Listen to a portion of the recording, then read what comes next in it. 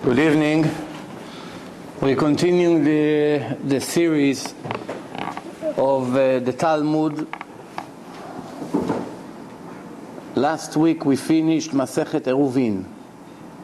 We did Brachot, we did Shabbat, Eruvin. Now we're starting today Masechet Psachim. Bezrat Hashem, today it's number 6, I believe, no? Number 6.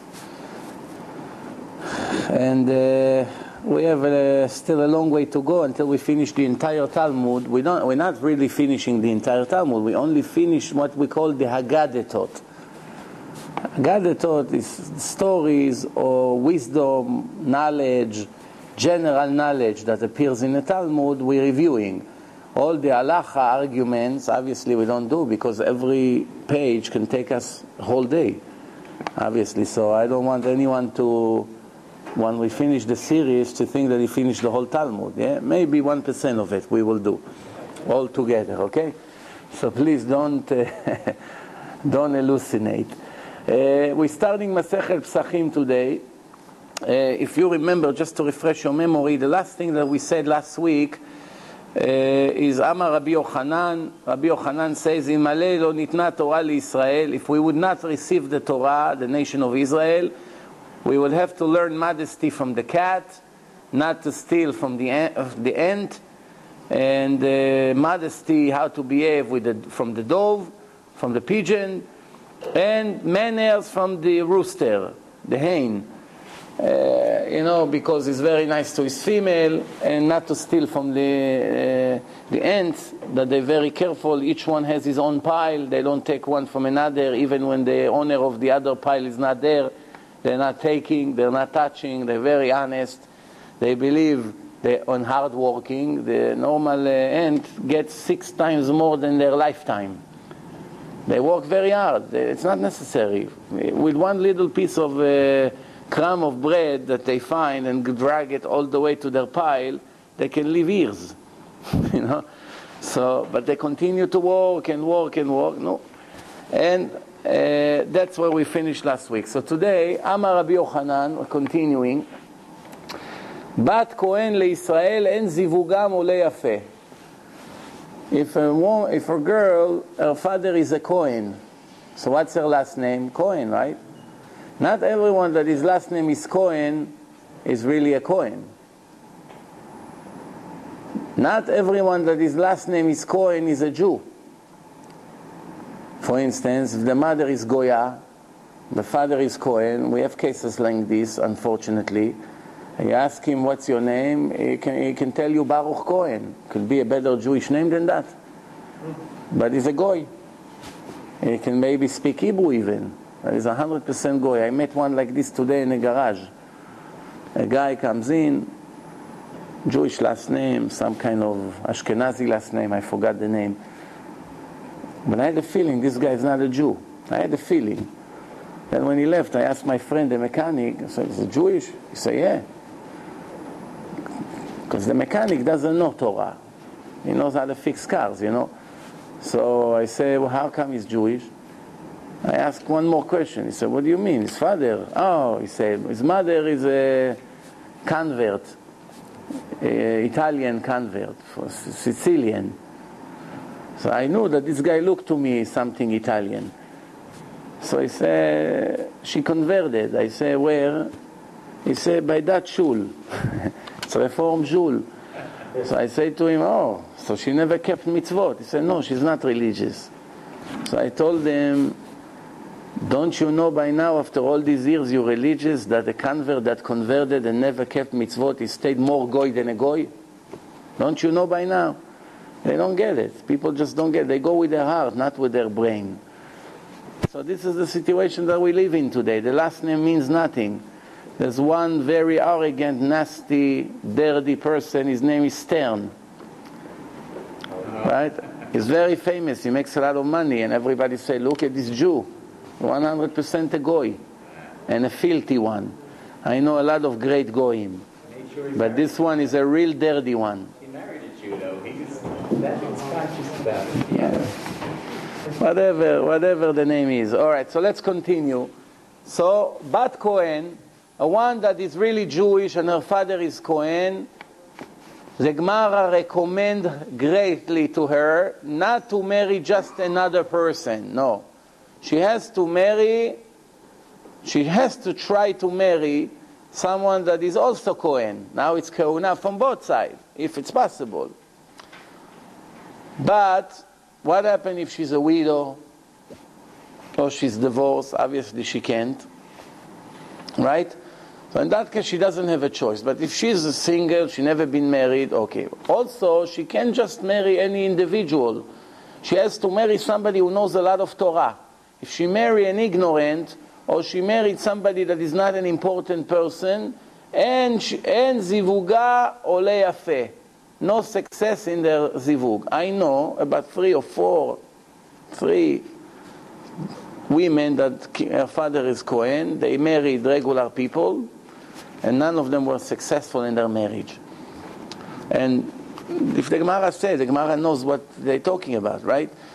Then either they won't have kids, or he will bury her, or she will bury him, which means they'll die young, one of them. Or they lose all their money, they have no blessing in their parnasa. So the Gemara says, wait a minute, we have a problem here.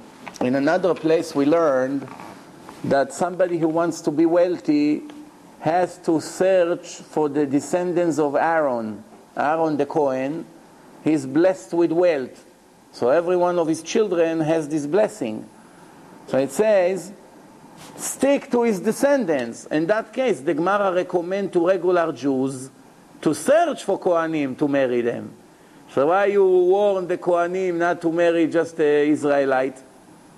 Right? So it looks like a contradiction. The Gemara says, no. Make sure that you understand. Ha be'am haaretz, ha be'talmid chacham. All the warnings that I just read to you in the name of the Gemara says, it's only to regular Israelite that is ignorant. Then a woman that she's a Kohen, she has to stay away from him. But if he's a Talmid Chacham, is even more important than Kohen. Which in case you didn't know, when you go to shul every Shabbat, if you go to shul, and if not, it's time to start on this coming Friday. On Shabbat morning, the first aliyah to the Torah, to go up to read in the Torah, to make a bracha, they give it automatically to a Kohen. But the truth is, most of the Gabaim in the shuls are ignorant themselves. They don't know any Torah. They don't know. They never learn. The business people who become a Gabai, the wealthy guy in a community. Somebody that is a big shot in business, they make him a Gabai. You be the boss here. Not necessarily he knows Torah. Once in a while you have someone who knows Torah. Most of them don't know anything. So he doesn't know that really the truth is, we don't do it for different reasons, but the truth is that if we had a mamzer, what's the right word for mamzer in English? Illegitimate boy, which means a married woman who cheated on her husband, now she has a boy from another man, while she was married to her husband, she gave birth to another man. The boy, it's called a mamzer. This is a disaster. Why? You can never marry anyone unless if he's in the same status like him. But if a mamzer become a Talmid Chacham, he comes before a Kohen. So if the Kohen sits in a synagogue on Shabbat in his Am Haaretz, ignorant, that doesn't know anything besides business, right? The mamzer that everybody pointed him, you see this guy? Mamzer, Hashem Yirachem, poor guy. He comes before the Kohen. Before the Kohen. Same thing in Birkat Hamazon, you have to give the Kohen the Kiddush cup to make a bracha, right? We do Zimun. If he sits there, he knows Torah, he comes before the Kohen. And many other examples. So Gemara teaching us the Torah, if you know Torah right away, your studies automatically become the best. This is how important it is. It's so important that even a goy who sits and knows a lot of Torah is considered like a Kohen Gadol in the eyes of Hashem. גוי שיושב ועוסק בתורה, הרי הוא ככהן גדול. כהן גדול, the most important person in the world. Who is he? Ahmed ben Fatma. He sits and learns a lot of Torah. Hashem loves him. Yeah. Amazing. Except from mitzvot. No, I didn't talk about mitzvot. I say knows Torah. It's what you corrupt. There's no contradiction. I tell you why. Because it's true that the goyim are limited for what they can learn. Not everything they can learn. But there's nobody sitting with a gun to their head and tell them what to learn. If Ahmed ben Fatma decided to be a Talmid Chacham, there's nobody to stop him. It's not my obligation and not yours. We cannot go there and watch him and supervise what he does. So nobody basically stop him. Of course, he's risking his life by learning it, because the Gemara in Sanhedrin, page Nun Tet, the Gemara says, Goy she'osek b'Torah chayav mita. Goy that sits and learns Torah, he deserves to be executed. Why? The Torah is a precious thing that was given to the nation of Israel, not to the Goyim. So by him doing it, he's bringing judgment on himself. That's a general rule. But we have to know by now, after learning so much Torah, that there's a rule and there is an exception to the rule. Generally, to be more precise, the rule is like this, that the Goy is allowed to learn everything general, no problem at all. The creation of the world, he can learn as much as he wants. About the mercy of God, he can learn as much as he wants. All the historical part of the Bible, he can learn as much as he wants. The war, the king, who against who, what God say to David, what David answered back, what God say to Moses, everything he can learn, there's no problem. What the Goy is not allowed to learn, specific laws that apply to Jews, such as laws of Shabbat. Shabbat, to learn Shabbat, Muktzeh, this, allowed, to eat, not to eat, laws that are specific to the Jews, not to them, then it's a problem for him to learn. But I had a case, I once told it. I don't know, it's about, by now, I don't know how many years, maybe 7 years, 8 years ago in Brooklyn. I gave a lecture in Brooklyn, and I had a black woman, non-Jewish woman. When I came to the house, I saw everyone there Israeli. The lecture is in Hebrew, and I see a black woman there. Right away I knew she's not Jewish, but I started to see that she's speaking a little bit Hebrew. Broken Hebrew, but she speaks Hebrew. So I thought to myself, maybe she's a convert, I don't know, So I speak to the owner of the house. I asked him, is she Jewish? He said, no. But he started to smile. She said, but I won't be surprised if she knows Torah more than me and you together. He tells me. I said, what do you mean? She said, all day she learns Torah. She likes to learn Torah. She loves the religion. She loves everything about Judaism. So I said to myself, I'm going to give a lecture now. I know that the Gemara warned the Goyim that if they learn Torah, they risk their life. Why should I be the reason that something will happen to her? At least let me warn her. So I told her, no offense, nothing personal. The Torah says, you respect the Torah very much. I heard, are you aware of that Hashem gave the Torah only to the Jews and is not obligating the Goyim to learn? As a matter of fact, the Goy that learns takes a risk. She said, oh yeah, I know about it, but it's okay, and this, anyway, I'm thinking to convert, whatever. So she sat in a shiur, she enjoyed, very good. The next day, he calls me up, he said, you're not going to believe what happened. I said, what? He said she became paralyzed in half of her body. Young woman, not even 30 years old. The next day, it could be that it happened that night. He heard about it the next day, called me all shaking. So maybe it's because of that, maybe not, we don't know. Hashem doesn't tell us about his actions, but it's very likely that it has something to do with that, the timing. But in general, like I said, I research about this question because I have a lot of goyim that sends me email, are we allowed to learn, we're not allowed to learn. I wanted to really know what the halacha says. General things they're allowed to learn. The 7 laws of Noach, they must learn. Not only they're allowed to learn, they must learn the 7 laws. So there's another question. What happens if I see that a goy is about to make a sin that is one of the 7 laws? Am I, as a Jew, has an obligation to warn him from not making the sin? I see a goy is about to steal from his friend $100. A goy that steals is one of the 7 laws. The punishment of a goy that steals is much worse than a Jew that steals. Because a Jew that steals has to pay double than what he stole. A goy that steals must be killed in a court of law. That's what Hashem says. No second chance. So therefore, the goyim that steal, it's much, much more dangerous for them. So if I see Chris is about to steal from Christine something, from her jeans, in a gym, and I'm there, let's say I'm practicing there. Let's say, let's say, it won't happen, but let's say. So let's say I'm in a gym, and I saw that he's about to do it. Now, is it my obligation to warn him? What do you think? It's a very, very problematic question, what I just asked. Why? Because the answer to that is yes and no. These questions that the answer is yes and no at the same time? You know or no? I'll give you an example. If a guy comes to you and offers you to buy tefillin, what do you understand right away? Huh? He stole it from a shul, no? Probably cleaning there. He saw somebody left it, right away took it, put it in his coat and ran. He knows it's worth a lot, this thing. Are you allowed to buy it from him or not? What's the answer is yes and no. Why yes and why no? Yes, because if you don't buy it from him, he's going to see nobody buys it, he throw it in the garbage.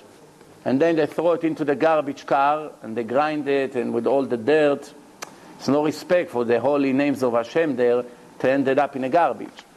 That's the yes. Why no? Because if you buy from him now, he's going to go tomorrow morning and steal 7.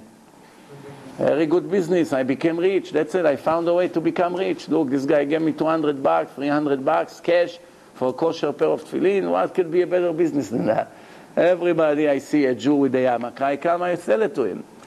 So the answer is, so what's the answer? So I have my own answer to it. If you're brave enough to take my advice, fine. If not, the answer is you just give him one good zetz to his face, grab it from his hand. Before he realizes what happened, you grab it from his hand and run away. Hagonev miganav patur. You got it? That's really what you have to do to him. But there's other problems around this solution. So anyway, I'm in a gym now and I see Chris is about to steal from Christine. Am I obligated to tell him? Another solution. Yeah. If he wants, let's say, it's worth, let's say, $400, you give him $25. So he doesn't need to steal anymore. Even 25 for them, it's how much you worked for that 25? The next thing, he cleans the whole shul and he's going to sell each one for 25. Maybe 25 cents. Fine. Anyway, so now Chris wants to steal from Christine and I'm there. What's the yes, what's the no? The yes is, the no is that the Torah says, Ocheach tochiach et amitecha. Why the Torah didn't say Ochiach tochiach every person? Ochiach tochiach means you have to inform and correct the ways of every one of your brothers before they make the sin, to save them from the sin and teach them that that's not the right way. Even after they committed a sin, you have to go and tell them what you did was very bad, make sure you don't do it again. Up to how many times you have to tell your Jewish friend that his way is bad? Up to 100 times. If 100 times you told him and it didn't help, leave him alone. Or if he's a clown, he makes fun and laugh. Well, you're telling me what to do. I care about this. I care about God. I care about religion. You're crazy. I don't believe in it. All these clowns, don't waste time on him. Or if it's an arrogant, angry person that can hit you. Sometimes people react bad. Don't push your nose into my business. Don't tell me what to do. Next time you talk to me, I'll break your bones. A mafia guy. People like this, you have no obligation to tell them what to do. They lose. Their anger will push them deeper in hell. And when they scream to God, why you didn't send me anyone to warn me? The answer of Hashem will be, I send you 10,000. But every one of them saw the way you look and you behave. They got scared of you. So you brought it to yourself. If you be a nice, pleasant person, they will come and talk to you. But now when they see who you are, they're afraid you stab them. Today they stab you if you took someone's parking by mistake. You don't need that much to be stabbed and killed, So the reason is the Torah says, Ocheach tochiach et amitecha. You have an obligation to stop the Jews and to correct the Jews. No one else. On the other hand, when the goy makes a sin, who gets upset? Hashem. Why Hashem gets upset? Because when Hashem said to a creature that he created, do not do A, B, C, and that person does it, it makes Hashem upset and angry. Someone like me or you that wants to love Hashem and wants to be close to Him, when we see someone is about to get Hashem angry, we would do everything we can to prevent it, no? So that by that we have to tell Chris, hey, what you're doing is not permitted. So what's the answer to it? I don't know. I don't know. If you find the answer to it, you tell me. If you are obligated or not. It's more look like from what I saw in the book that you don't have an obligation. That's really the halacha. But there's two ways to the coin to look at that. It can be from here, from there. It can continue to argue about it. So the Gemara says, you have to know that Bat Kohen has to find herself either a Kohen to marry or Israel, but he has to be a Talmid Chacham. That he knows Torah, he learns Torah, he goes to learn every day. Then the zivug is very well. Tanu Rabbanan, Kol Talmid Chacham, someone who was a Talmid Chacham, a great scholar, that learns Torah constantly, that's the main thing in his life. Hamarbe se'udato bechol makom. At the same time that he learns a lot of Torah and knows a lot of Torah, he likes to party a lot. Not in a nightclub of Manhattan. Somebody like this is complete wicked. We're not talking about somebody like this.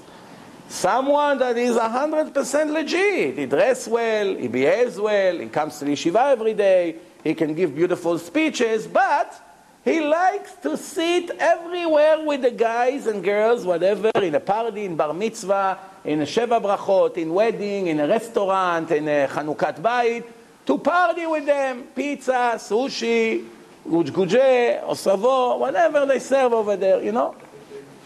He likes to eat with the guys. Bismo Yishmo. Why not? Why not? Just because I have a beard I cannot enjoy life? Lebasof machriv et beto. His home will be destroyed eventually. Shocking. Shocking. Why? Who knows why? Come on. So if you see somebody that knows so much Torah and learn Torah, not a thief, not a murderer, not a rapist, shomer Shabbos, make brachot, make birkat hamazon, give a lot of tzedakah, learn Torah, teach Torah, honest, not a thief, watch his eyes, don't talk to the ladies. What does he do? Sit in a restaurant every few days and eat with all the people around him, or in parties, in weddings, in bar mitzvahs. Sits a lot and eat. No, what's the problem? Marbe seudato bekol makom. Sits a lot to eat in public. Kol makom, everywhere he is, he sits in public and eat with the people. No, what's the problem? Humble, no? Good, no? It's disrespect for Hashem. Disrespect for Hashem. Why is disrespect for Hashem? Because when a person eats, he looks like an animal. No different between a person that eats to an animal that eats. Eating and doing all the other physical pleasures that the body needs and do brings you down to a level of an animal. If a person has relation with someone, he's an animal at the same time. The animals are doing the same thing. When a person is eating with his desire, he's just like an animal. But when the person uses his soul, it's just like God. Big extreme. 1 minute you're an animal, the next minute you are God. Neshama Elokit. So when you are an animal, make sure no one is around you. Why? Because you're not just another person. You are a representative of God. Everybody knows you are that great Talmid Chacham that everyone is talking about. Imagine you see Rabbi Ovadia Yosef sits in a restaurant on Main Street every 2 days and eating steak. Wouldn't you lose your respect to him? He really didn't make any crime. What did he do? He eats glad kosher steak. He brought it from home. They just grilled it for him. But just by looking at this Chacham eating his steak, right away his level goes down in your eyes. I'm not talking about everyone who knows a little Torah here. Talking Talmid Chacham, a real Talmid Chacham. Me'almen et ishto, Chas v'shalom, he dies young and his wife becomes a widow. מייתם את גוזליו, his kids become orphans. תלמודו משתכח ממנו, he ended up forgetting all his Torah in the end for behaving like this. And many arguments and contradictions are coming to his direction. Fights, arguments in his congregation, in his yeshiva, in his whatever he does, in his business. ודבריו אינם נשמעים. When he finally gives divrei Torah to people, nobody accepts. It's talking to the wall. Comes from here, goes out from here right away. מחלל שם שמיים is חילול השם. Disrespecting Hashem, disrespecting his father, disrespecting his rabbi. It's everyone gets the shame. Hashem gets the shame because he's the founder of the Torah and he's his representative. If I represent Microsoft and I sit in a garbage restaurant to eat, right away they say, look at the face of Microsoft.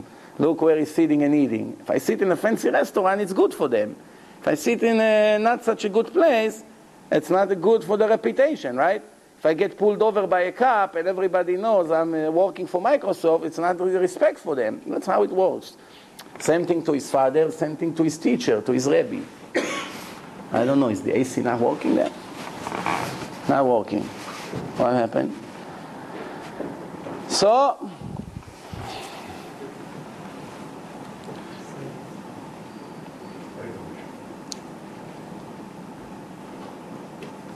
makes bad reputation to himself and his children ad kol adorot, until the end of time.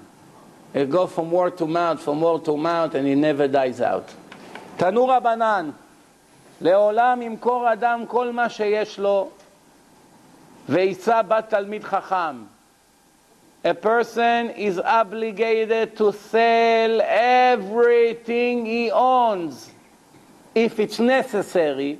If it's necessary, not to sell for no reason, if there's no choice, as long as he can marry a daughter of a big Talmid Chacham, of an important rabbi, someone who comes from yeshiva, from good yeshiva, good family, he has a daughter. And he says, my daughter will marry someone, but she has condition. She wants this, she wants that, she wants an apartment, she wants a car, she wants, I don't know, she wants a $50,000 diamond ring. Whatever the case may be, I'm just making a joke out of it. She has a list of demands, but she's important, she comes from such an important family, and you don't have cash to do what she wants, and you have a car, and you have a watch, and you have, I don't know, a computer, whatever you have. It's worth it for you. Actually, it says here it's an obligation for you to sell everything you have and not miss the opportunity on going on a date and marry her. Why? There is no price to get a daughter that's born and raised in a house of a holy person. You have no idea what the difference. In her modesty, in her faith, in her devotion, in her behaving, in her way that she's going to raise kids, because she has the best teachers, father or mother. Right away. Sometimes you see right away this person grew up in a very important house. There's no other way. So, what's the real reason though? Why you have to marry a daughter of a rabbi or a daughter of a Talmid Chacham? What's the secret here? That in case you die, God forbid, who is going to raise your children? Her father. If her father is a shoemaker in a market that never opened in his life one time a book, he's a very good man. Maybe he doesn't steal in a business. He comes to synagogue for slichot 5 in the morning. No problem. He's not a criminal, but he doesn't know any Torah. How can he teach your children Torah? He doesn't know himself. He knows how to fix shoes. He knows how to sell gold bracelets, but he doesn't know anything else. He never learned Torah. Not that he's a bad person. Don't get the wrong idea here. Very nice person. Generous, nice, friendly, everything. But poor guy doesn't know how to learn Torah and definitely not how to teach Torah. So if you die, at least you know that your father-in-law is going to raise your children. That's why it's important that you get a girl from a house that her father has what to offer. Oh, that's the answer here. Then we continue. Velo isa bat am haaretz. You do everything you can not to marry a daughter of an ignorant. Why? She'i met, that if he dies or go to exile or go to jail, who knows, they go and put him in jail, there's so many things can happen. His children would stay amei haaretz for the rest of their life. His children would stay ignorant for the rest of their life because there's no one to teach them and give them an example. Tanu Rabbanan.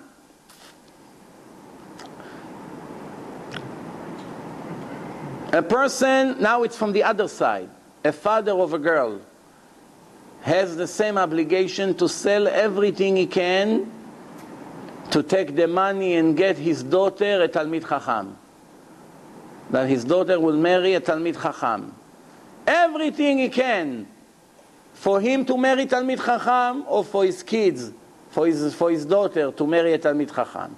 If he didn't find Talmid Chacham, let's see where he lives in China, there's no Talmidei Chachamim. He's there, what can he do? So what can he do? He will try to find a daughter of a president of a congregation, of a person that has Zikui Arabim. He built a shul, he's supporting a yeshiva, supporting a shul, is a president of an important congregation. So why? All the time they're busy with Torah in his house. It's also good. Not like a Talmid Chacham, but better than nothing, obviously. He couldn't find, he would look for a daughter of a Gabai Tzedakah, collector, person who goes and knock on doors and collect money for yeshiva. Why? He sacrificed his life to bring money for Torah. Hashem loves him for sure. Better take his daughter than just another daughter, right, of someone else. If he couldn't find, he would look for a daughter of a Rebbe of kids. Rebbe of kids, you know, that's just the beginning of his being a Rebbe. Just started. It's his first year. He's teaching little kids. It's not the smartest Rebbe in the world. That's why he starts with the kids. His daughter is also good. Why? He's also busy with Torah. No matter what, will not marry a daughter of an ignorant. No matter what. Why? I don't want to tell you why. If I tell you what, you get upset. But this is the words of Hashem. What can I do? Cannot change the Torah, even though I'm embarrassed to say it. Why? Because an ignorance is a sheket.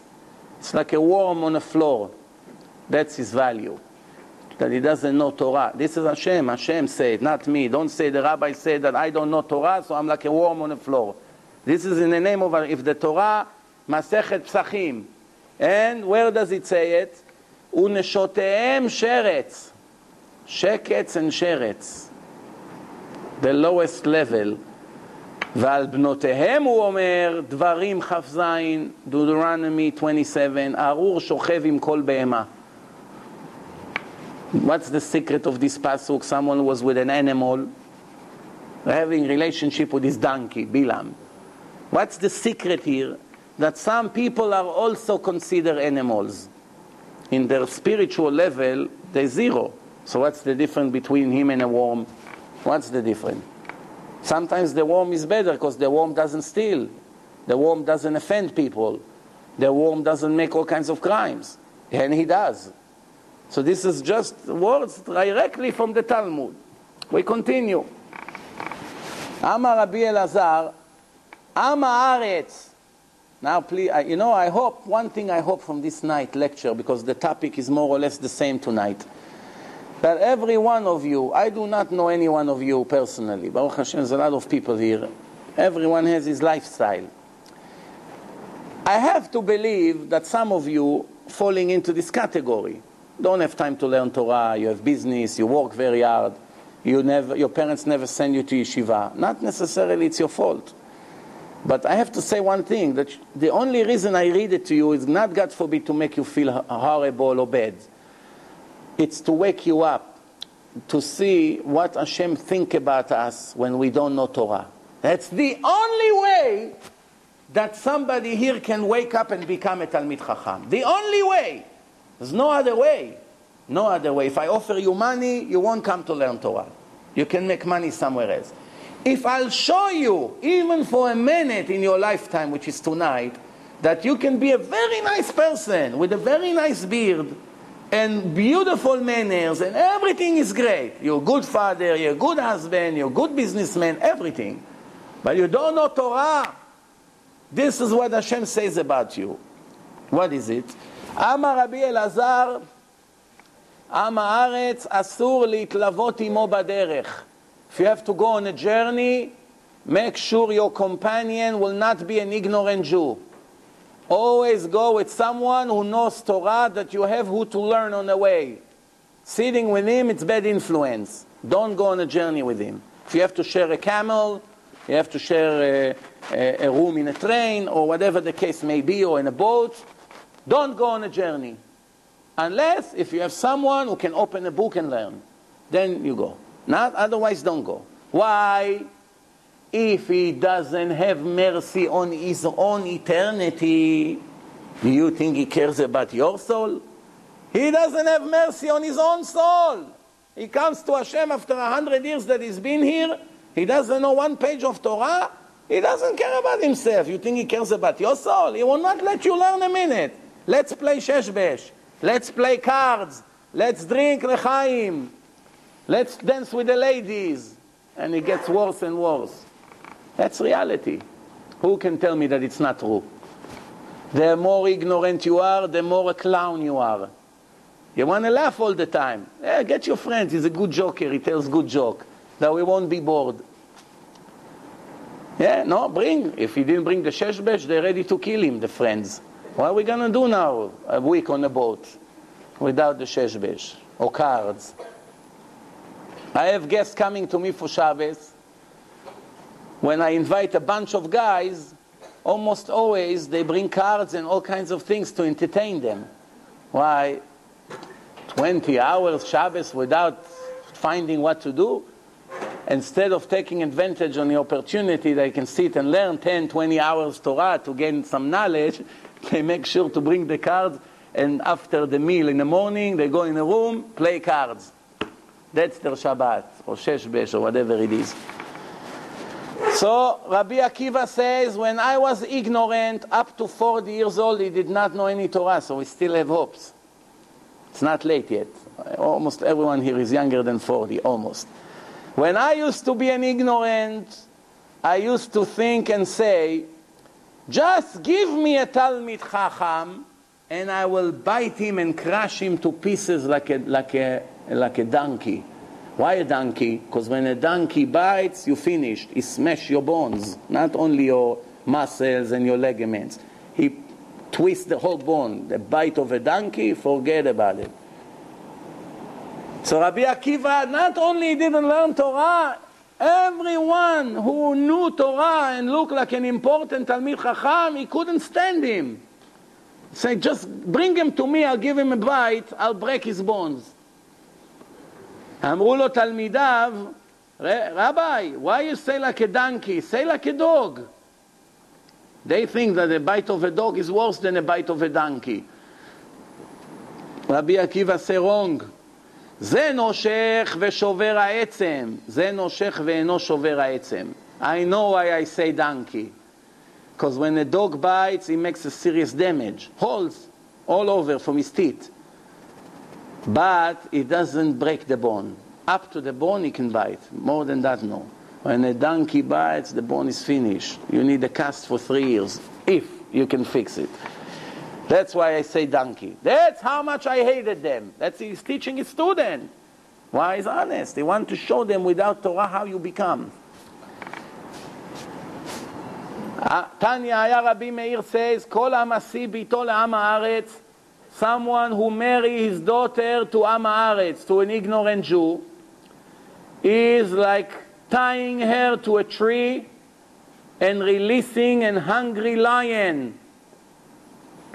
There's a hungry lion. He released him from his leash and tie his daughter to a tree, and I don't have to tell you what the lion is going to do to somebody who tied to a tree, right? Mari dores ve'ochel ve'en lo boshet panim. Same way a lion hit with his head when he runs. First thing hit with the head. Once the deer falls and lose balance, the next thing, he bites him in the neck, and he begins to eat. All his face is blood. He doesn't care who looks, who takes picture. He's hungry right now. Standing in a window of the restaurant, I don't want to say names, everybody walk by and see you with all the hummus all over your face like this, or in McDonald's, whatever. A lion. What a lion, דורס ואוכל ואין לו בושת פנים, he doesn't know what shame is.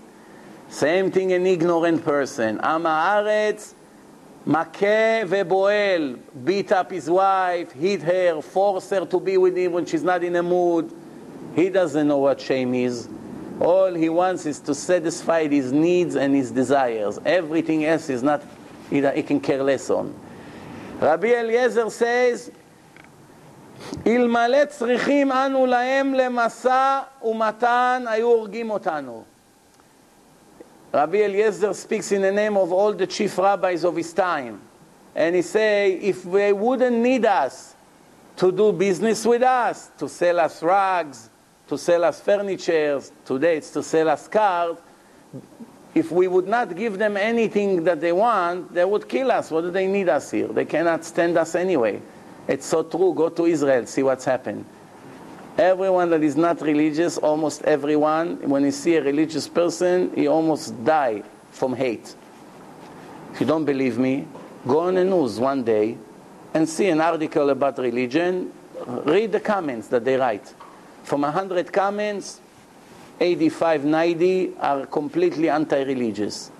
10 or 15 are biased, objective, try to keep balance, you know.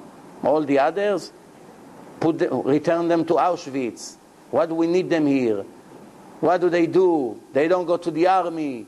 They're bloodsuckers. They leech. They're destroying us. They're forcing the religion on us. We cannot stand them. I wish you would die. Let's say somebody got saved. It's too bad that he got saved. Things like this. That's how they talk. What do you want from the Nazis? 50% of the people that walk around you in the street think like this about you. What do you want from the Nazis or from the Arab? What? You blame them? Your brother and your cousin think like this about you. This is it. This is the source. The Torah said that that's how it's going to be. That's how it's going to be. Rabbi Chia say, כל העוסק בתורה בפני עם הארץ, כאילו בועל ארוסתו בפניו. I hope you understand what I'm saying here. If you learn Torah in front of someone who is anti-religious, it's like stealing his fiancée and making a sin with her in front of his eyes. That's how angry he gets when he sees who learns Torah. He can't stand it. He can't stand it. Be quiet over there. Shh. I can't hear this. Don't you have something else to do? Can you take it somewhere else? Yeah. What do you think? Try to learn on a bus loud a little bit. Go try to learn in Tel Aviv on a bus some Torah. It's a matter of 30 seconds that somebody come and make sure that you'll be silent for the rest of the ride. Yeah, what do you think? In Germany, they wouldn't do it. They'll be embarrassed. They hate you maybe from inside. They'll think twice before they make a comment. Over there, חופשי, no problem. גדולה שנאה ששונאים עמי ארצות את החכמים. The hate of the ignorance to the rabbis is much greater than the hate of the goyim to the rabbis. Gemara Masechet Psachim, don't say I said. Everything I read word by word from the Torah. This is what Hashem told us. Or you become a Talmid Chacham, or you become a hater of Hashem. Almost there's no in between. ונשותיהם יותר מהם. And the wives of the ignorance hate the rabbis even more. What? You send a check to that rabbi, $18? I'll kill you. I want to divorce you. Why you didn't ask me before? She go crazy. Put a stop payment on a check. You fool, it's going to cost me $30 to put stop payment on a check. It's only $18 the check. I don't care. It's the point. It's the principle. I hear this conversation everywhere I go. What do you think? Yeah. Who hates the religion the most? Who? And who is the hardest for him to become religious? Shana uperesh kashe mikulan. Someone who was religious when he was young and left the religion hates the religious people the most and hate the religion the most, more than anybody, and it's almost impossible for him to return and make repentance ever again. It happens sometimes, but very rare. Why? It's like poison of a snake inside his blood. And he has many excuses why he hates the religion. Tanu Rabbanan, Shisha dvarim ne'emru be'am haaretz. 6 things Hashem say not to do with the ignorant Jew. Let's see. Lo mosrim lo edut. You don't participate him in a testimony you're about to testify in court. You cannot rely on him. You don't testify in front of him, and you don't receive a testimony from him. Its testimony is not reliable. Whatever he say, you cannot believe. Lo megalim lo sod. You never share him in a secret. Somebody told you a secret, never ever share it with the ignorant person. Lo memanim oto apotropus al yetomim. You cannot make him in charge of orphans that their parents die, and the court has to make a person trustee to watch the estate of this couple that died. They have little children. So the court, the Beis Din, even today, they have to find a person that he's going to hold the millions or the 1,000, whatever the parents left, until these kids will be 18 years old, and then give them the money to decide what to do with that. But if he's 10 years old, if he's 5 years old, he cannot know what to do with the money. Somebody has to watch the money. The Beis Din is not allowed to take a religious Jew that is ignorant. He must take someone who knows Torah. Cannot take an ignorant person and put him in charge of the money. Why? He doesn't know laws. Even if he's not a thief, he's going to steal so much without knowing. He's going to use it here, he's going to borrow from it, he's going to return, it's going to be matters of interest, he's going to do things that he's not allowed to do. He will invest it in the wrong way. Who knows what he can do? En memanim oto apotropus al kupa shel tzedakah. You don't make him in charge of charity fund of the public, not in shul, not in yeshiva, not in organization and congregation. Make sure that the person in charge of the money is someone who knows Torah, learns in yeshiva all his life. Not someone who doesn't know who is Avraham Avinu. If he holds the money of the congregation, do you think he knows what's allowed, what's not allowed, what to do, what not to do? I heard about a person in Brooklyn, which was a very wealthy man, and 6 months before he died young. He got a heart attack 2 years ago and died young. He didn't even make it to 60. But 6 months, maybe what happened to him caused him to get a heart attack. 6 months before he died, my friend called me from Brooklyn. He said, "You're not going to believe. It's one of the most famous people in the community. They found that he stole more than $500,000 from the fund of the shul. And he's a very wealthy guy. He has buildings. He has tons of stores, real estate that paying him rent. He drives very fancy car. He has a boat. He has a vacation house, summer house. No, what else a person needs? The money was in his hand. That's what they found. $500,000 is missing. You know, the United States gave Iraq $10 billion to rebuild Iraq, and the money disappeared. Did you know that? I read an article about it 2 or 3 weeks ago. $10.5 billion disappeared, and they don't know where it's gone. Can you believe such a thing? $10 billion. Just for you to know, United States own Israel and control Israel for $2.5 billion a year. That's what they give Israel, that's all. $2.5 billion assistance every year, military assistance. So it's 4 years right there. 4 years of budgets to Israel disappeared. Nobody knows. They try to find where the money is. Can you believe such a thing? That's what they just found. Who knows how many hundreds of billions and trillions are disappearing from the taxpayer money, and nobody knows what's going on. So, you don't put him in charge of a charity fund. You don't walk with him on the way, as I mentioned before. That's the 6 things. And there's one more thing. If he lost an object, he lost his wallet, he lost his Discman, he lost his laptop. You don't have to look for him and return it to him, like you must do it for every other Jew. Who are we talking here about? Am haaretz. That's not the halacha though. That's why it's a yesh omrim. Some says the halacha is not like this. The halacha is a little bit different. A mechalel Shabbos, someone who is not keeping Shabbos, is 100% like a goy. If he lost an object, you don't have to return it to him. You can keep it. If you went to his neighborhood and you saw him on Shabbat sitting on the street smoking or speaking on his cell phone, you can turn around, whatever it is, $1 million, $5 million, diamonds, whatever you find, and you know it belongs to him, you turn around and you go home and you got lucky. Yes, that's the halacha. You don't have to search for him. If you know in advance, let's say you found something and it says on it Yossi Sarid.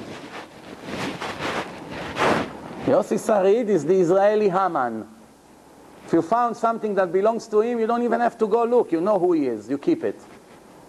But if you find something that belongs to a Shomer Shabbos, even to China, you have to make sure he gets it back. Why? Because Mechalel Shabbat in the halacha is considered like a goy. Because Judaism starts with Shabbat. Somebody asks you, what's the foundation of the building? Without foundation, you don't have a building. You can build 100 floors. No foundation, you're grinding water. You're wasting time. You want to be Jewish without keeping Shabbat? Impossible. Shabbat is the foundation. The four corners of the building is Shabbat. You have Shabbat, you progress with all the rest. You don't have Shabbat, you have no share to the world to come anyway, so what's the point? You should know that. That's the Torah. You don't believe me? I'll show it to you in 7 different chapters in Shulchan Aruch. Good enough for you? 7 sources only in Shulchan Aruch. If you're still not convinced, I'll show it to you in 20 places in the Gemara. If you're not convinced, I'll show it to you in the Zohar. If you're not convinced, I'll show it to you in the Chumash, in the Torah, in many different places. If you're still not convinced, don't come anymore. Don't waste our time. What else can I do? You want me to dance for you? With a snake maybe? With a khalil, a flute? Maybe you become religious? Come on. Prove it to me. Prove it. Some people don't come to get proofs. They look for excuses. One Rebbe was walking out of the shul on Shabbos morning with the Talmidim, with the students. And one student that used to be in yeshiva, now is Mechalel Shabbat, walks in the street with a cigarette. He see from far away all the Talmidim came out of the yeshiva building. Right away he threw the cigarette. From the Rebbe he's embarrassed, from Hashem he's not so embarrassed. Baruch Hashem, no. So he walks towards the rabbi. He wants to know if the rabbi saw him with a cigarette or not. Baruch atah Adonai melech haolam shekol niyeh b'dvaro. Okay, so he comes to the rabbi. He says, Rabbi, I'm so glad I found you. He says, yes. He said, I have a question that bothers me for a long time. I asked him some question, not such a complicated question. So the rabbi said, you're right, it's a very hard question. I don't have the answer. So then he said, Rabbi, but I have another question. The rabbi listened to the question. You're right, I don't have the answer. But I have another question. Every question he asked, the rabbi said, you're right, very hard question, I don't have the answer. Then he realized something is not right here. He told him, Rabbi, I know you from the days I was in yeshiva. You know the answers to all the questions. How come all of a sudden I ask you all these questions? For somebody like you, it should be a piece of cake. All of a sudden you don't know anything. What's going on? The rabbi say, I only have answers to questions, not to excuses. You don't have questions, you have excuses. There's a difference. Excuses means you don't even listen to my answer. As soon as you realize that I'm about to answer with my answer, you don't even interested to hear it. You already come up with a new question. Until I'm going to say I don't have an answer, then you relax. Why? Because you want to be wicked. Who are you telling stories? Everything I answer, you find something new. You want to tell me you waste my time? I told you the story that I had with the guy that came to Monsey, no? One guy came to Monsey with his friend, and he wants me to go out of the yeshiva and speak to him. You know, to argue with me. I didn't tell you the story that we sat in a car for 2.5 hours? That's a good one. 2.5 hours, I give him all the proofs of this DVD, Torah and Science, one after the other. The whole DVD, I repeat it in person for him. You know, he plays the flute and I dance. For 2.5 hours in a humid day, inside the car, no air condition, because the car is off. No. After 2.5 hours, we already have a crowd, you know, all the Hasidim passing by, they see an argument, the guy without a kippah, this, that. It's interesting. So, slowly, we have a crowd. After 2.5 hours, I ask him, no, so did I convince you in any way? He said, absolutely not. Now I'm even more sure that my way is the right way. Now, Baruch Hashem, I learned body language, sign language, you know, how the body behaves. It shows a lot more than what you say. And I know, when I was showing him all these things, he started to get nervous. He behaved nervous. He sees the truth, but he doesn't admit. So I told him, okay, so before we finish, so you say this Torah, it's not from Hashem. So absolutely not. People wrote it, I can care less. So I told him, okay, I want to ask you just one little favor. He said, what? I said, I will say a few words and I want you to repeat after me. So, okay. I said, in the name of the writer of this book, the one who wrote this book, and wrote 100 different curses inside this book for people who don't listen to him, all the curses in this book will come on you. Say Amen. He looks at me. It took him 5-10 seconds to digest what he just heard. He looks at me like this, what? Are you cursing me? I said, God forbid, I'm cursing you? No. In the name of the writer of this book that wrote all these curses, may all the curses that he warned the people who don't listen to his instructions, may all of them come on you. Say Amen. I'm not saying anything. You say Amen. You say it's nothing, this book, no? No, I won't say Amen. So I told him, why? If Muhammad will come to me, if Ahmed will come to me and say, in the name of Muhammad and his Quran, all the curses of the Quran will come on you, I'll say 5 times Amen. Why do I care? I know it's nothing. I have to worry about a phony book full of mistakes? No. I'll say Amen, no problem. In the name of Muhammad, all the bad that you want will come, no problem. If they only knew where Muhammad is right now. So, what's the problem? Say Amen. No, I won't say Amen. It's getting red. Oh, yes, say Amen. No, be Amen. Say Amen. You say it's nothing, no? Say Amen. No, yes, no. Boom. He started to cry. He broke up. He started to cry like a kid. Crying. I got nervous. You know, I've seen a lot of people in argument that says, Mamash broken. He's crying, tears in his face. So you got me. So you're wasting my time 2.5 hours. After 5 minutes, you're convinced already. But the ego is a killer. You rather die and not admit that this is the truth. Why? Because as soon as you tell me that's the truth, I'm going to ask you, you coming tomorrow for Shabbos? You're afraid already of the outcome. So you found an easy way out. No, I don't believe in it. You can lie to me, but you cannot lie to him. So, this is it. That's the 6th restriction for Am Haaretz. Rabbi Yosef bered Rav Yoshua ben Levi. Rabbi Yoshua ben Levi is one of the 10 people who never died. They went with their body to heaven. Eliyahu Hanavi, Eliezer Eved Avraham, there's few people. Some goyim, few goyim also. They went, Hashem just picked them up without burial, without death, and took them to heaven. Whatever that means. He had a son, before he passed away, Rabbi Yoshua ben Levi, before he went to heaven. His name is Rabbi Yosef. One time he died. Clinical death. That's why we speak about life in a lecture, Life After Life. No, people die and come back to life. Ichlash ve'it negid. He went out of this world. Ki Hadar, when he came back, Amar le'abua, his father told him, Mai chazit, what did you see up there? אמר לעולם הפוך ראיתי. He told him, I saw an opposite world over there. Everything is the opposite over there than here. עליונים למעלה ותחתונים למטה. Everyone who is important here is garbage over there. And everyone who is garbage over here is a king over there.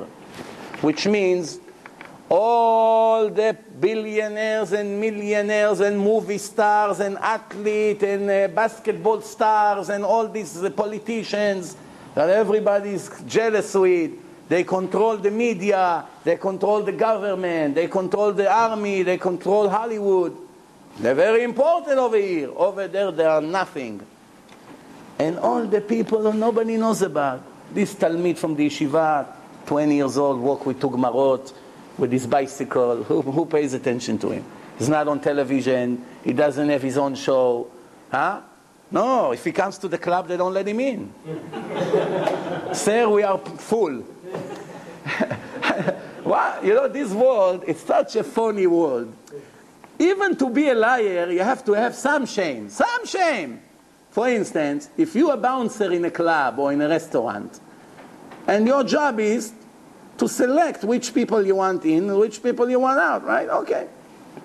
So that's pure racism, for whatever, you know, the reasons are. And if this is the policy of the club, no, fine. But one thing I don't understand. You come to the club, they don't want to let you in. So what do they say? Sir, we are packed. It's very crowded inside, we cannot let new people in. As he's lying to you, every other one who comes and he likes, he opens the rope, and he lets him in front of your face. He just told you, yeah, I'm telling you, yes, it's a big lawsuit now in Israel. The guy is suing the club. We made reservation on the phone. We have a birthday party, 15 people. Everybody stands over there. They all got dressed nice. They don't let them in because they're not European style, whatever it means. And maybe 20 people in front of their eyes went in as they're arguing and they say, we are packed. We overcrowded. Big lawsuit.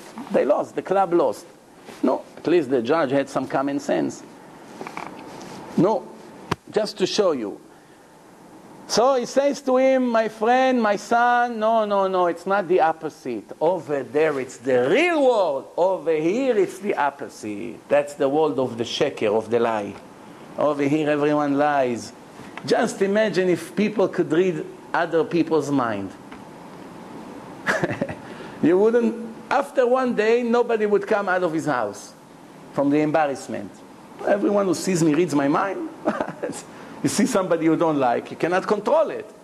So imagine somebody come, usually you smile to him, you say good morning, If you could kill him, you kill him.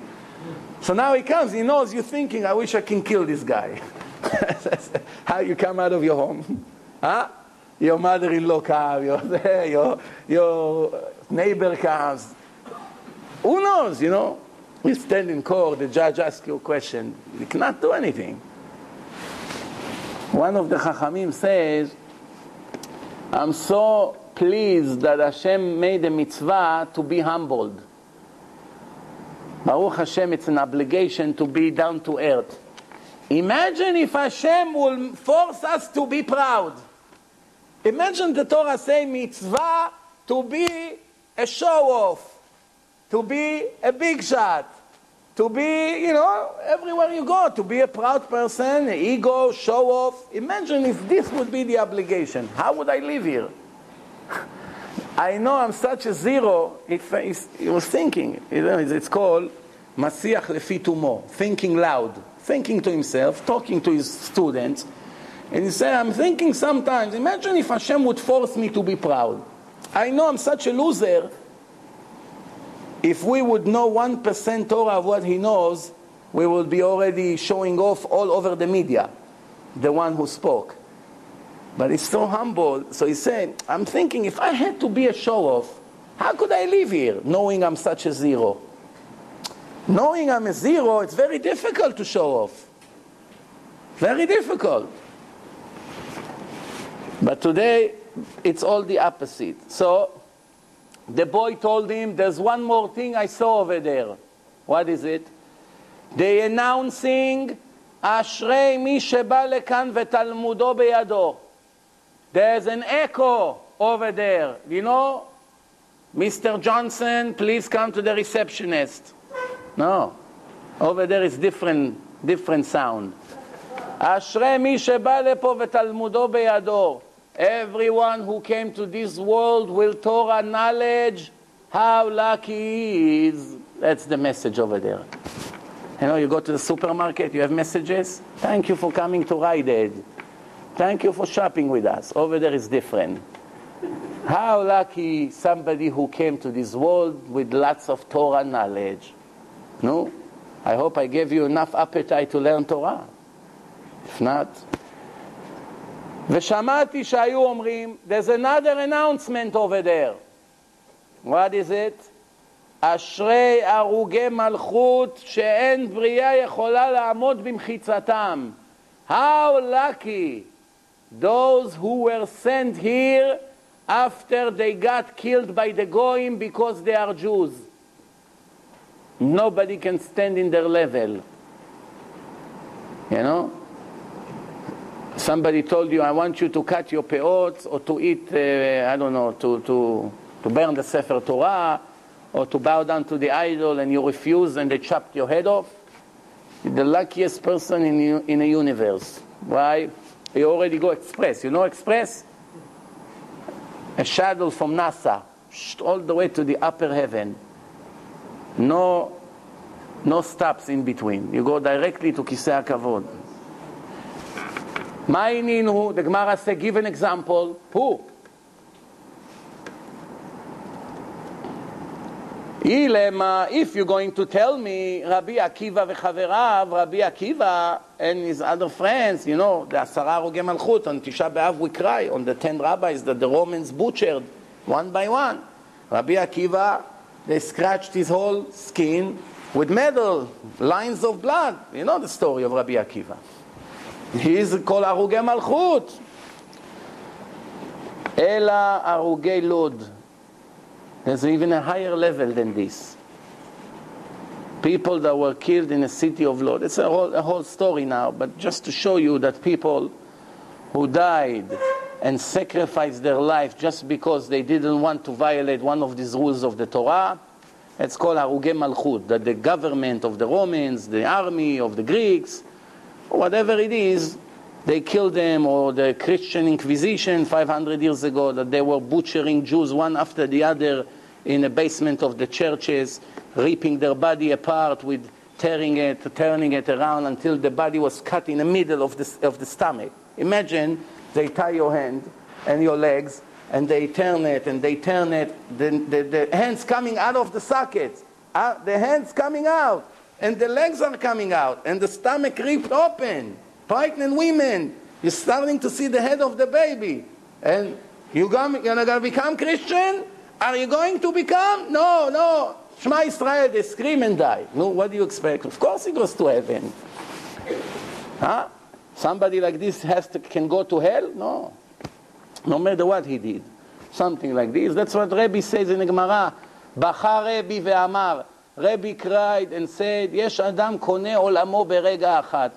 Some people can buy eternity in one moment.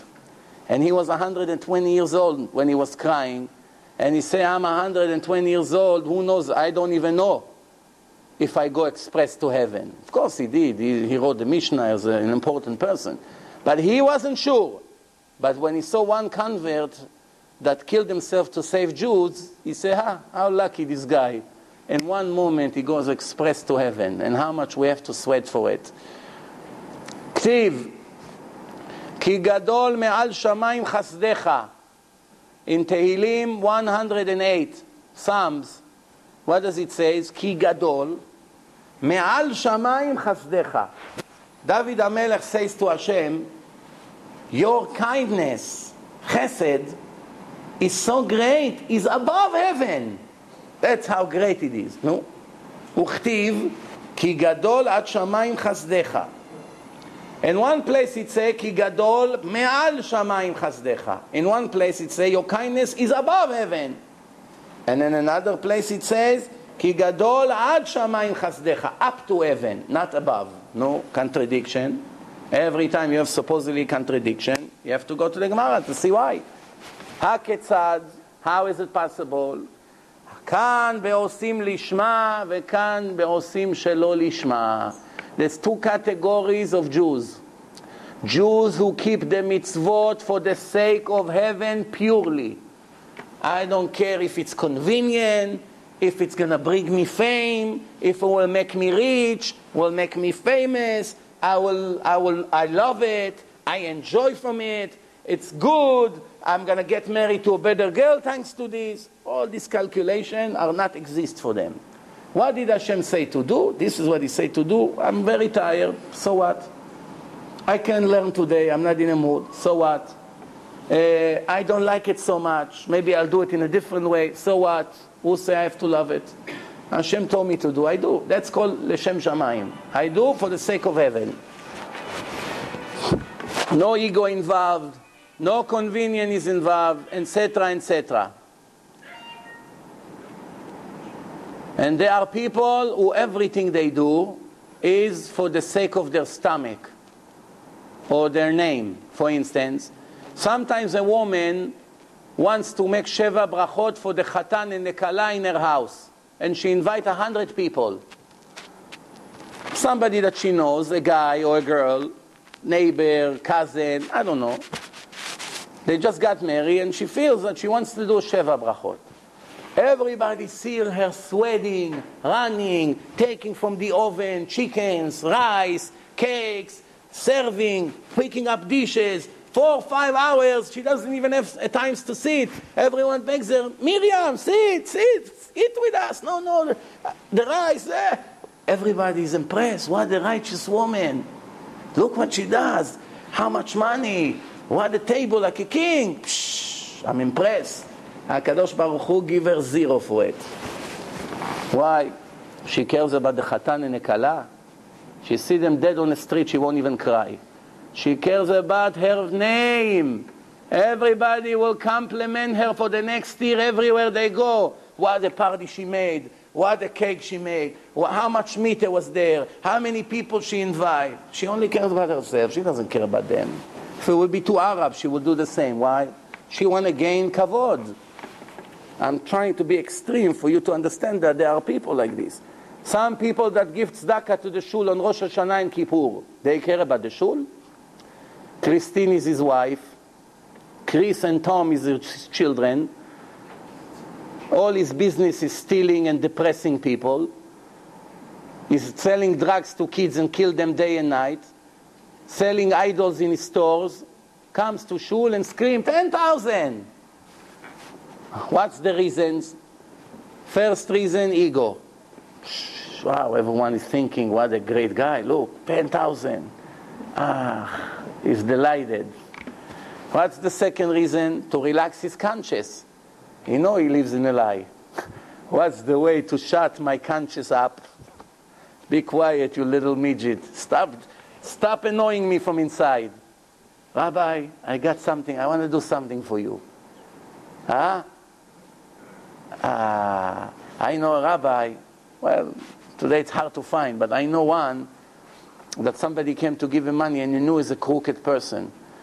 So he told him, you came to the wrong address. I won't participate in your plan to relax your conscience. Face to his face. You want somebody else to help you to relax your conscience? So the guy said, what do you mean? I don't understand. Either he played dumb or he's really dumb. I don't know. So he said, Rabbi, I don't understand. So the rabbi said, I'll tell you a story, you understand. Say, if your car has check engine light blinking, oil pressure. You got to get it to the mechanic right away. You don't have time now to continue to drive. The car shuts off. Oil pressure, the engine is about to burn. You went to the mechanic. The mechanic say, Moshe, there are 2 ways to handle your problem. The easy way and the hard way. Which one you prefer? Tell me, what's each option and I'll decide. He said, the easy option is you pay me $5, you go grab some drink, you come back 5 minutes later, the car is ready to go. The hard option is you leave the car here for 3 days, and you pay me $7,000, and you come by the end of the week, your car will be ready. Which one you prefer? Moshe, you have a question what I prefer? Okay, let me go get a beer and I come back. 5 minutes later he comes back. Here is the key. Shalom Aleichem. He drives 5 miles, the car goes on fire. What the genius did, cut the wire of the warning light. Cut the wire. No check engine anymore. Understand? That's what these people do. Let me do. By the way, you'll be surprised. The risk of doing such an act of tzedakah is that you eliminate your conscience, and conscience is the most important thing in the life of a Jew. Any person, not only a Jew. Because the only one who can save you from where you're heading to is the conscience. If the conscience is eliminated, you are finished. You are a dead person already. You walk, you eat, but you're dead because no one will wake you up. You need something drastic to wake you up. So the conscience is the only friend that you have left that can get you out of hell. The only one. So by giving a big amount of money, building a building, something, you kill your conscience. Why? Because he won't bother you for the next 5 years. Because you already think, look at me, I'm the Israeli Bill Gates. Charity, donations, very good. But the good thing about it is that tzedakah tatzil mimavet. No matter what, donation is the best way to escape from the punishment. That's the truth. From death, from cancer, from problems, from who knows. And especially in these days, Elul, 3 weeks before the Judgment Day. 3 weeks, everything is getting set up for Rosh Hashanah, 48 critical hours, 13.2 Jews running in front of HaKadosh Baruch Hu, one after the other, like the sheep. How the sheep all trying to escape from one little entrance, one by one. That's what it is. Ba'im levanav kibnei maron. The farmers know what I'm talking about. When they open the gate, how all the sheep is trying to escape. But there's only one at a time that can go.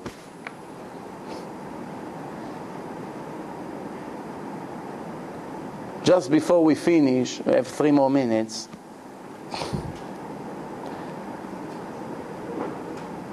אמר רב יהודה אמר רב, לעולם יעסוק אדם בתורה ובמצוות.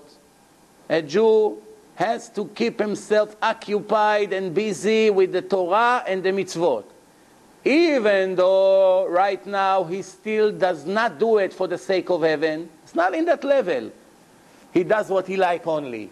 He does it because somebody offered him money. Come to be mashlim minyan. We need you for the slichot. No, I don't go to shul, Rabbi. I only live by you, but don't start bothering me. No, don't worry. We'll pay you $100 every day you come. Because we need for minyan. Come. So he said, okay, if you pay me, I'll come.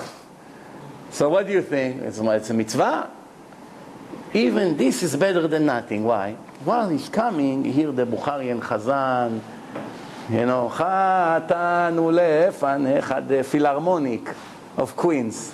People think, slichot, I have a friend, not a friend, but someone I know. Every year, he calls me about 3-4 weeks before Elul. This year he didn't call yet. Maybe tomorrow morning. He calls me up, tell me what day the slichot start. It's a complete chiloni. Halel Shabbat, still in a business, every second word is a lie. He doesn't even want to accept any musar. You give him CD, he will never play it. These kind of people. So he calls, when the slichot start? In 2 weeks. Make sure you call me the night before. And I said 6:30 in the morning. No, I don't care. Just tell me I come. Tell me the address I come. Why he wants to come? He likes the music. He likes the songs, beautiful songs, especially the Sfaradi Slichot. It's mamash like going to a show. $300 a show in the Rainbow Room in a CBS building. You have a good Chazan. The Syrian is the best Chazanim in the world. The Syrians in Brooklyn. You sit next to David Shiru, you feel like your soul is already out of your body. And some other ones. The best in the world. The soul and joy. The Gaon Mivilna say good music can bring your soul almost to the gate of Torah. It's just a little bit below. Torah, you have to sweat all your life to gain. Music, you have to do nothing. You sit and enjoy. But the influence on music, on the soul of a person for good or bad, is almost exactly like the Torah. Scary. You listen to this black rap music of all the drug dealers and the narcotic and all the prostitute out there on the television, it destroy your soul. Of course you cannot learn Torah. What do you expect? Of course you cannot be a good father, you cannot be a good person, you cannot be a good Jew. There's no chance. You're destroying your soul. It's like poison to the soul every day. You can be a tzaddik listening to this garbage. If you listen to holy kosher music like the Leviim in Bet HaMikdash, people, as soon as they enter the area of Bet HaMikdash, they hear from the outside the music of the Leviim. Right away, the Gemara said they make tshuva. Before the vidui, before the korban, they bring korban chatat. Before they go in and the Kohen slaughter the sheep, and you see so much blood and you cry. Before all this, just from the music, such an amazing music, the choir over there, that a person just come to there, over there, right, you see what's going on in Bet HaMikdash. Right away become a tzaddik. The vidui is only for the record. I already made tshuva outside, Rabbi.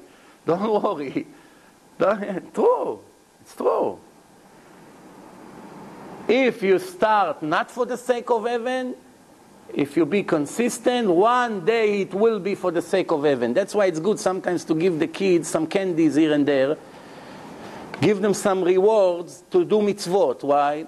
Because even if they don't like what they do, some of them, they get used to it. Once you get used to it, you like it one way or the other. You got used to it, that's it. You got used to it, you don't suffer anymore. Can be in jail, you got used to there. You know, when people go to the Israeli army, that's one of the best examples to the power of hergel. You know what hergel in Hebrew means? Habits become nature. Habits. When every Israeli soldier joined the Israeli army, first day, it's a miracle how they're not all of them killing themselves. It's a miracle. They come with hair, earrings, all, they come with a bag, with the music, CDs. They think they go on a honeymoon or something. Right away, one gorilla come, Akshev, stand right there. Hey, you, don't smile. You, on the floor. You, everybody's, wait a minute, I didn't come for a picnic.